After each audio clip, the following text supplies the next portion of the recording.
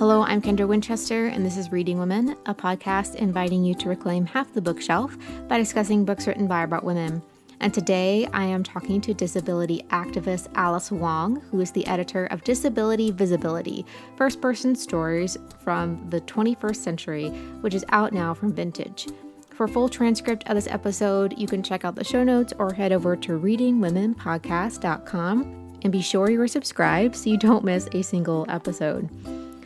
We actually recorded this interview on the day that Alice's book launched, so Disability Visibility's birthday, and it was really a delight to interview her. And there was definitely an air of celebratory cheer. And at the time that this interview goes up, just as a heads up, Alice's launch party is going to be July 25th, I believe. There's a great event there. So I will link that in the show notes, and any other upcoming events that the publicist has updated me on will be in the show notes. I really enjoyed talking to Alice about this book and also getting some insight into how she really wanted to include disabled creators on all the different steps of the project. So, for example, many of you know I primarily listen via audiobook, and the narrator, Alejandra Ospina, they narrated the audiobook, and they are also a person with a disability. So I really appreciated that and learning more about the process of how she brought together all of these amazing contributors for the essay collection. It's one of the most diverse and intersectional essay collections that I have ever read. There are disabled people of color and queer people and trans people, non-binary people. There's even an essay by a Muslim disabled person who is writing about the intersections of their religion and their identity as a disabled person. And I really appreciated seeing all these different experiences. Some were very similar to mine, some were totally different to mine. There were also people with disabilities, had visible disabilities, and people like me who have invisible disabilities. And I just was astounded by how great this collection was. And I didn't really realize how much I needed it until I read it. So a little bit about Alice before we jump into the interview.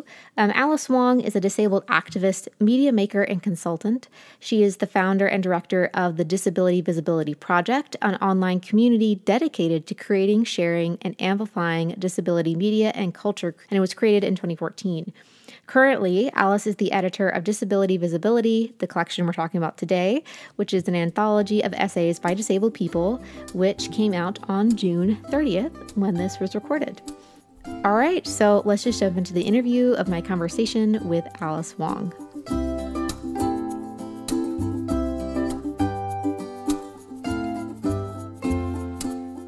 So, welcome, Alice, to the podcast. I'm so excited to have you on today.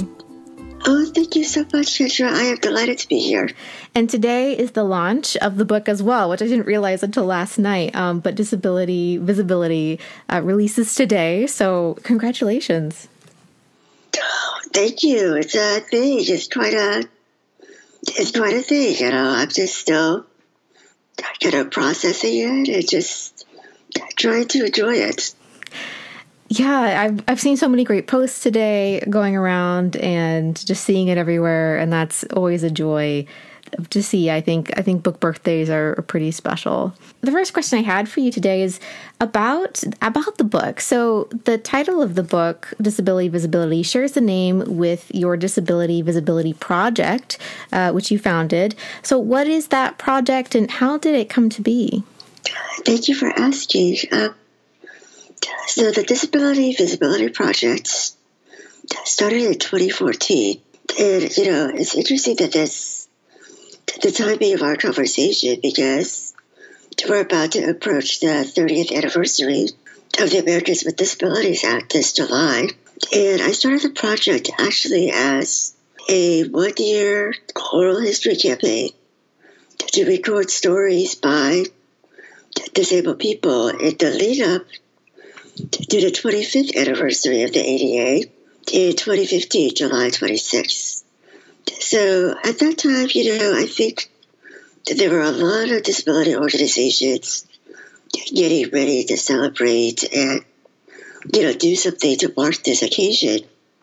And I was just, one person. I just, wondered to myself, like, what can I do? What's my contribution? And one thing that's always bothered me is that, number one, we don't see enough stories about disabled people by disabled people. And also, I don't think there's enough disability history that's known by the general public. And I really wanted to have an effort to think about disability history now, not just, way back when, and I think, all of us are creating history every day. It's not just about these iconic figures or, super famous people or big accomplishments. So I formed a community partnership with StoryCorps, which is an oral history nonprofit. And just started interviewing amazing friends of mine, people that I thought are super cool and just wanted a chance to, share a story with them. And I was going to use social media, and I wanted just to encourage people all over, and it kind of snowballed. So starting in 2014, this project was just going to be a 1 year, collecting stories, and it really resonated. People, I think, have a hunger to tell their own stories, and StoryCorps has a relationship with the Library of Congress. So each participant has the option to archive their story at the Library of Congress. So that to me is really exciting too, is that not just that we're telling our stories, but we're creating a body of work that's going to be, there forever for future generations, and that can be accessed by the public. So as of 2020, we have approximately a little bit over 140 oral histories. And in addition to oral histories, we are an online community dedicated to creating, sharing, and amplifying disability media culture through a podcast, through blog posts, Twitter chats, all kinds of ways. Oh, that's really fabulous. And, I really love the title of Disability Visibility because, like you say in the very first paragraph of your introduction, that you don't realize what's missing because you don't see it. And you don't even realize that you thirsting and for your own types of stories until you read them. And that's something that I definitely felt when reading this collection. And I felt seen in a lot of ways that I had really never read essays like these before. And it just made me realize about how much that was something that I needed to see. And I really love that the idea that there's even more oral histories from your Disability Visibility Project as well.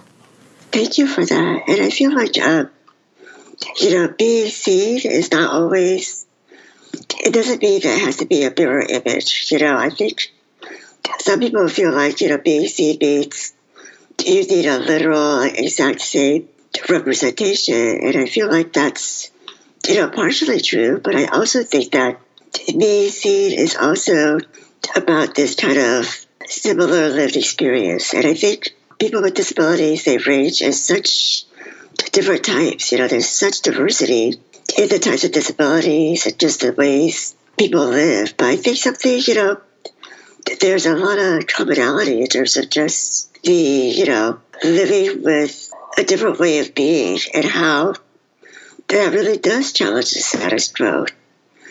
And I really do hope that all kinds of people with disabilities, whether they have invisible disabilities or, all kinds that are just, whether they read somebody that's in the book that with or without their exact, same diagnosis or the same kind of disability, I hope they do find something there for them. Yeah, there's so many different kinds of representation in this book. It's one of the most intersectional essay collections that I have ever read. But how did you end up turning the Disability Visibility Project into an essay collection? Well, I thought, what are different ways of kind of getting our work out? And I think, I do have a blog, I have guest writers, I have a podcast. These are things that, I could generate on my own or in partnership with other people. But I think having a book is a little bit different as well. It's just another way to reach a different audience. I feel like a book, sometimes I still feel a little conflicted about it, kind of the sense of what does it mean to have a book, and what is the privilege of having a book by, a major publisher. I think this is, this was another kind of step, I think, toward extending, what I believe in and what I care about.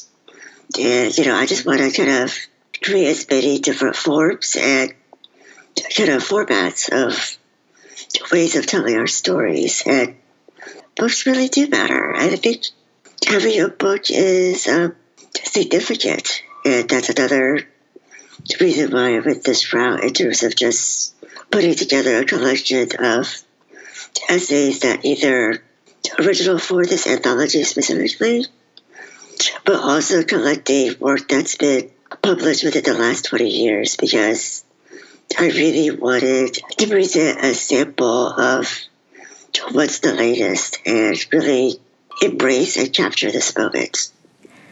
Yeah, and it's really interesting because, I struggle. I can't really read print most of the time. And so I use the audiobook to listen to this book. And so even though it went to print, it also went back to audio as well.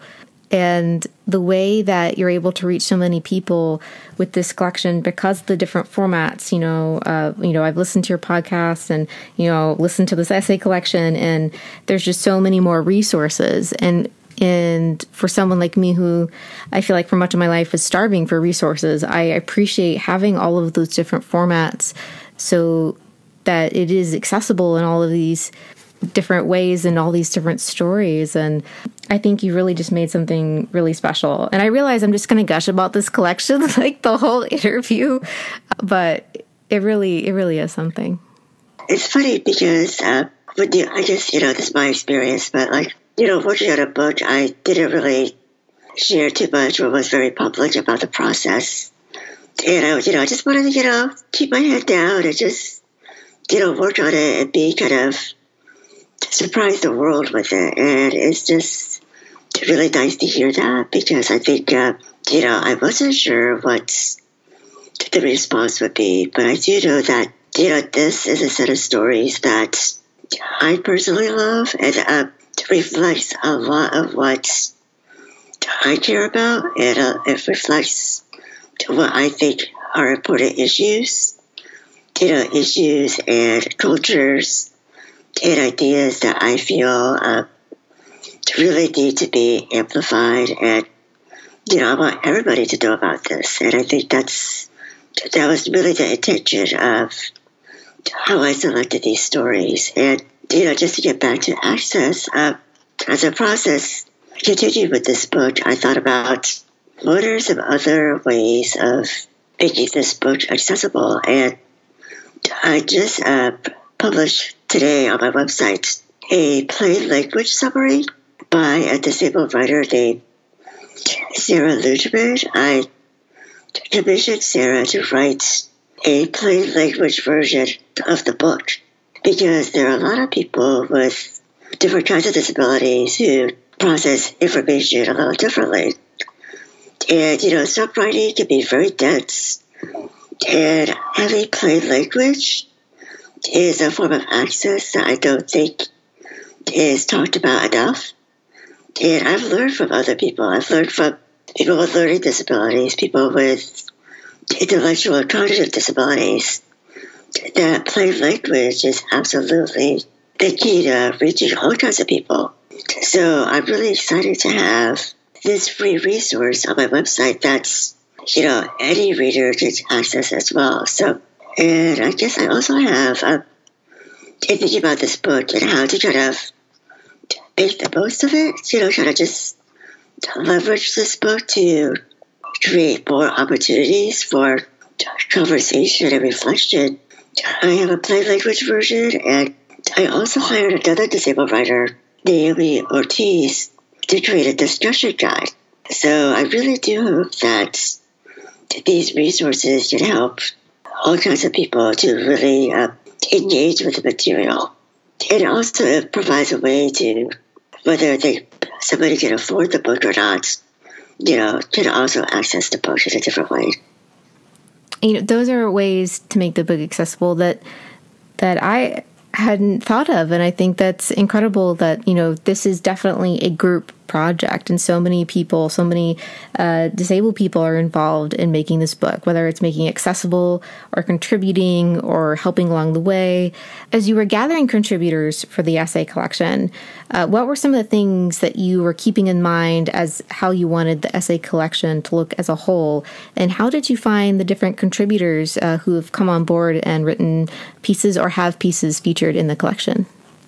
Well, I think the original idea was 21st century stories. I think what I've done just informally over the years has been reading a lot and bookmarking so many great stories that I just, I'm a fan of. And I think this is just at the heart of kind of who I am, is just a fan and a supporter of all of us in the disability community. I've just been, the last, I think, 5 to 10 years, I've seen this huge kind of growth and, outpouring of writing by disabled people. And, it's just been really exciting to see. And, over the years, I've saved different essays, different blog posts, different kinds of work that I just feel really blown away by. It was hard to kind of narrow it down to these pieces, but I feel like it's also a good kind of, narrowing down of certain ideas and certain kind of representation that I really, really wanted. For example, I think, one thing the readers may kind of clearly see is that there are, I think, a significant portion of contributors who are disabled people of color, multiply marginalized disabled people. And, this just comes from my own experience as a disabled Asian American woman, in the sense that, for so long, the default, mainstream, I'm using air quotes, mainstream representation has been pretty white, and, white, disabled, usually, the kind of typical disabilities most people are familiar with, like blind folks, deaf folks, people with, wheelchair users. But this really, it's not enough. It doesn't really capture all of the breadth of the huge variation. And I think, that's something that was really important to me. And we'll be back with more from this episode of Reading Women after a word from our sponsor.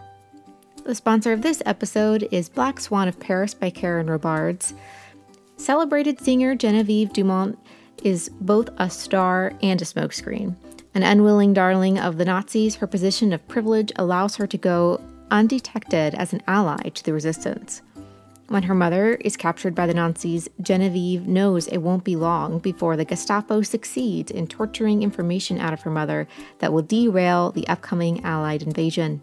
Reuniting with her long-lost sister, she must find a way to navigate the perilous cross-currents of occupied France undetected and in time to save her mother's life. A thrilling novel about a celebrated singer in World War II occupied France who joins the resistance to save her estranged family from being killed in a German invasion. This book is for fans of the Alice Network and The Lost Girls of Paris. You can find Black Swan of Paris available now in print, ebook, and audio. And thanks so much to Black Swan of Paris for sponsoring this episode.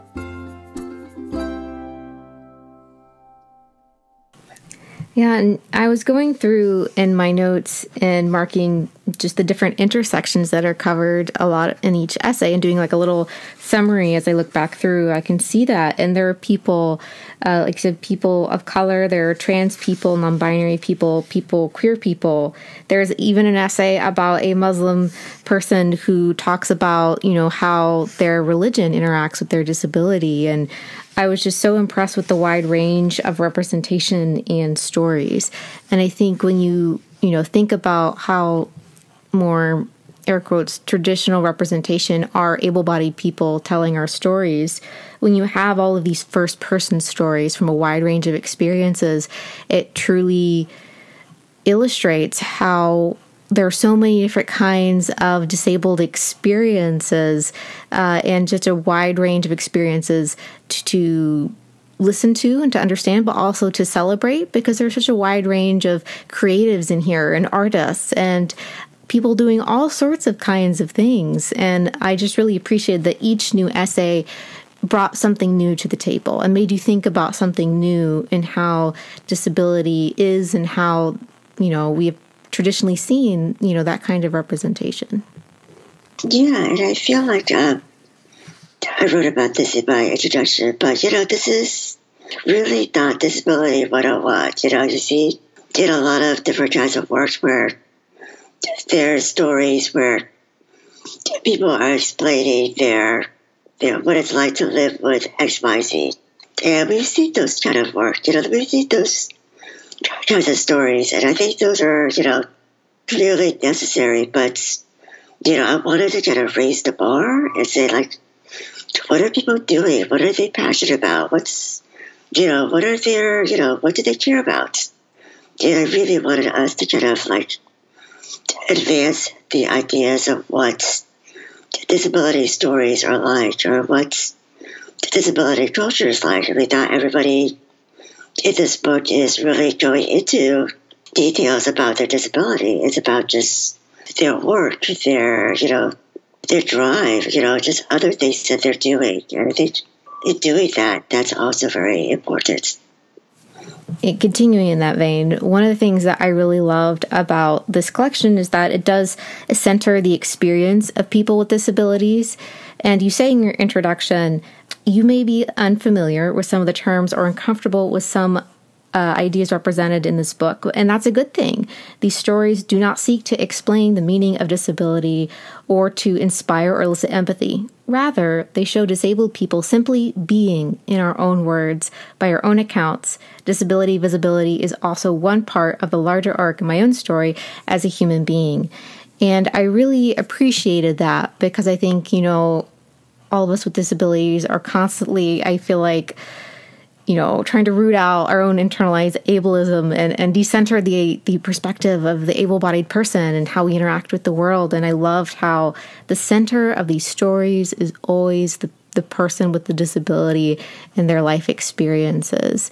Can you talk a little bit about the importance of centering the stories of disabled people and how, in a sense that's revolutionary, though you feel like at this point in our series of events, it shouldn't be, but it very much still is.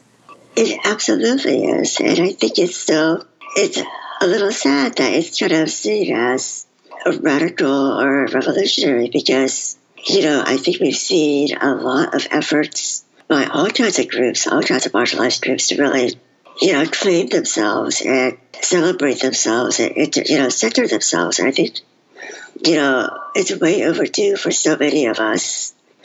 And I think now, the challenges are still there because, ableism is embedded in everything we see and everything we do. And, it's very hard to kind of resist those forces. And, this is why I think community is so powerful, in the sense that we realize we're not alone, we're part of this bigger thing that's, outside of our individual selves, and that there is something about gathering together or, having a space. And I feel like books are a way to carve out that space in the literary world, and that expands to greater kind of cultural spaces. And, this is something that I think is part of a history of, work by other disabled and deaf writers as well. This is not the first, but it's definitely, in line with a lot of work that's been out there for the last, 20, 30, 40, 50 years. But it hopefully is, presenting something that's unique to this time. And, I think it is still, I don't want it to see it as an anomaly. I definitely want this to be, I think we need more of this, definitely. And I think this is the exciting thing, is that hopefully people will see this book and, there will be a demand for more books like this or more works like this, because this is just the beginning. And I really do hope that anybody who's listening, who's an editor or in publishing or producing in media, just, think about this, that the audience is, sometimes I think, as sometimes people get told, like, there's no market for this, there's no audience, like, why be so narrow, or why make it just about disability? And I think this is where, we have to challenge these assumptions, because the people who are still in power, if we think about just the traditional, publishing world, is, still, very much centered on a non-disabled, white, heterosexist kind of lens. And this is why, in 2020, we do have so many people creating their own work, whether it's self-publishing, blogging, podcasting, that are really not going through these traditional routes. And I feel like, we could do both, we should do both, we should have as many different options as possible. And also to push the people who do have the privilege, who do have the power, to also kind of wake up and kind of see what they're missing. That's definitely something that I felt a lot about this year. On Reading Women, we have a yearly reading challenge, and since I have a disabling chronic illness, I've always included some facet of that on the challenge prompt. So this year is just a more general, read a book, by a woman with a disability, and it's been kind of shocking to see how many, DMs that we've received, like, this prompt is so hard, basically you can infer, like, why would you have this on there? And they don't assume that the person reading the message is the person with the disability, and that's why it's on there.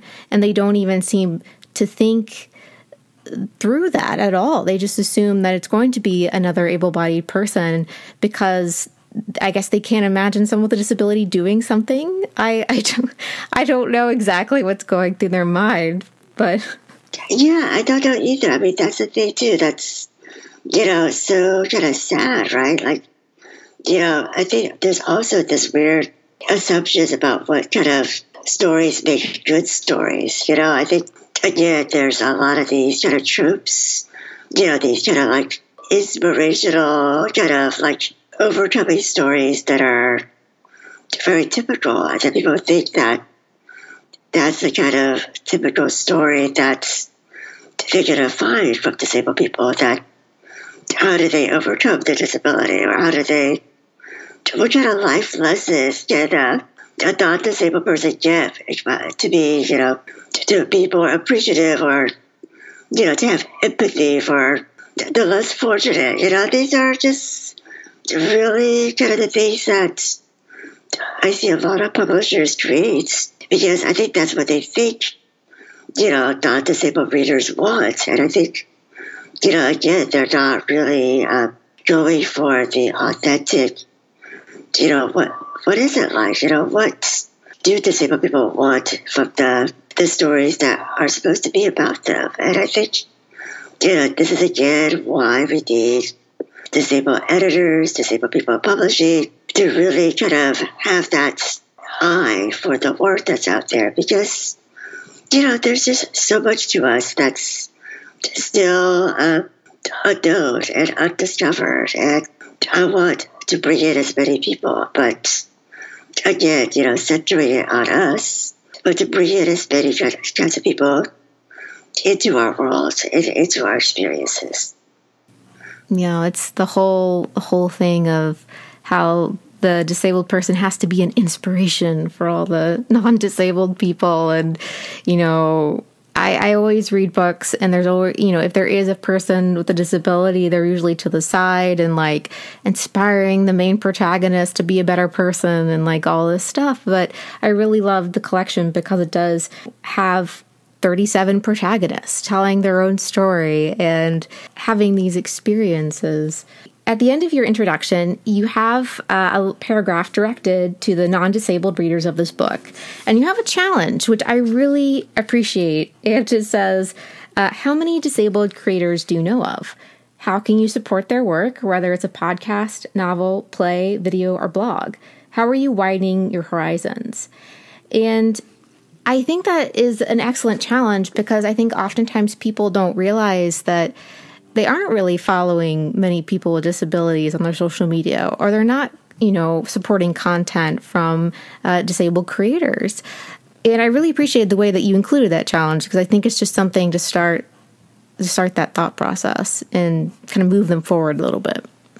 Yeah, I really want people to I really want to encourage people, hopefully, after reading the book, to want to seek more. I just, this is not the end process of, reading the book front to back, if they even do read the book front to back. But, I was also intentional of not only a call to action, but, at the back of the book, I created a list of resources and additional reading because a lot of the contributors have published a lot of other incredible work. And I also, clearly, because I could have, easily put in 50, 100 people, but that's impossible. So, I included other books that's been, published recently, or just books that I think, would be great to kind of follow up with. So I really do want to leave people excited and encouraged to seek out more. And I really want people to reflect, think about, especially with the current conversations about Black Lives Matter and also the We Need Diverse Books movement. Everybody needs to decolonize their bookshelves and to really kind of think about, why don't I read more works by Indigenous people? Why don't I read more works by Black and Brown people? I think, why don't I have people with disabilities on my bookshelf? I think that's hopefully a good, move toward a greater kind of understanding that, wow, there are kind of different ways of being and understanding the world. I really love the resources in the back, and I have, this authors with disabilities wish list. And when I started reading your collection, I realized I was missing so many different things. So I actually went and spent a ridiculous amount of money buying all of these books. Not all of the ones that are listed, but a lot of them.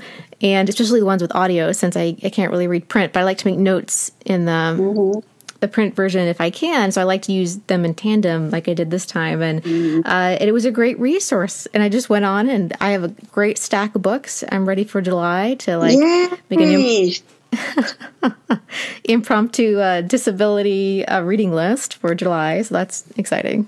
And that's what it's all about. I think, one of the things that I think is important to me is that this book doesn't just benefit me. It's just to also really, put a spotlight on some really amazing work that's out there. And that's, hopefully people will also support it like the way you did. And I feel like this is just, another reason why, having a book is also this huge privilege and opportunity. And I just wanted to expand as much, work out there that's to get more attention. So that's kind of the other kind of, hidden agenda in my book.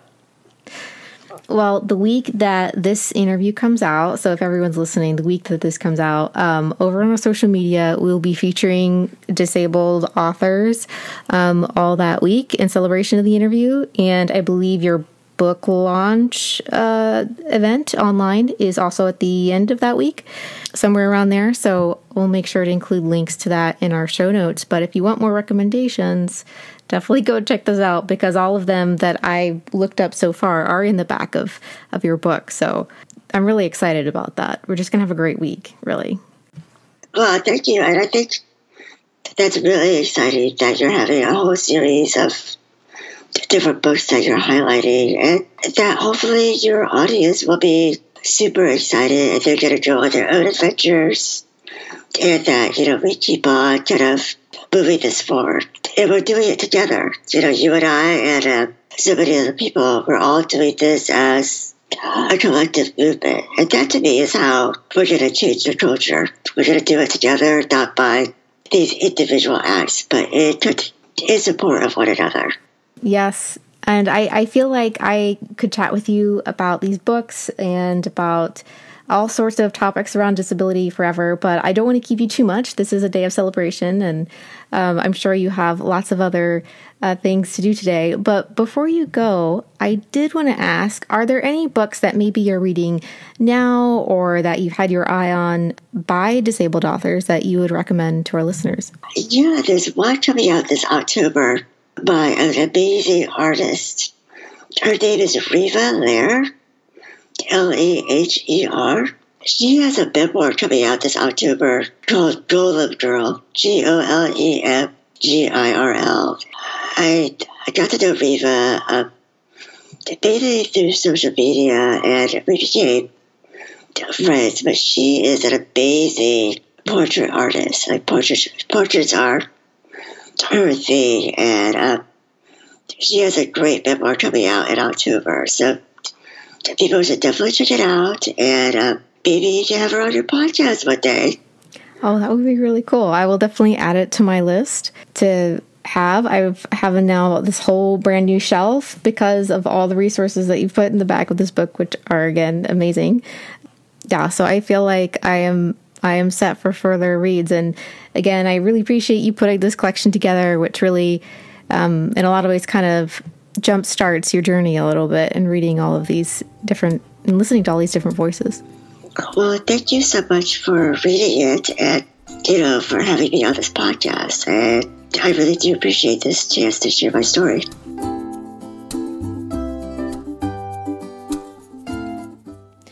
I would like to thank Alice Wong for talking to me today about her book, Disability Visibility, which is out now from Vintage. You can find Alice on Twitter at sfdirewolf and at disvisibility, and on her website, disabilityvisibilityproject.com. And of course, all of her socials and her website will be linked in our show notes. I'd also like to say a special thank you to our patrons whose support makes this podcast possible. You can find Reading Women at readingwomenpodcast.com and on Instagram and Twitter at The Reading Women. You can find me at KD Winchester. Thanks so much for listening.